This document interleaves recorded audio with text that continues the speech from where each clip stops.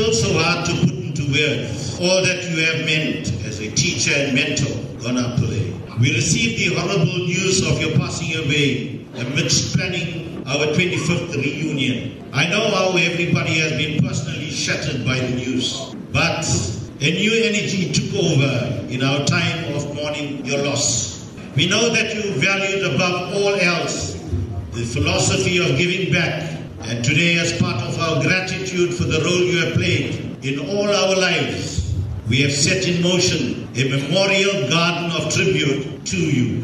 Thankfully, Daya Pillay, the current principal of Southlands, told us of his wish to keep a special place outside the office of Southlands Secondary as a memorial garden dedicated in your memory.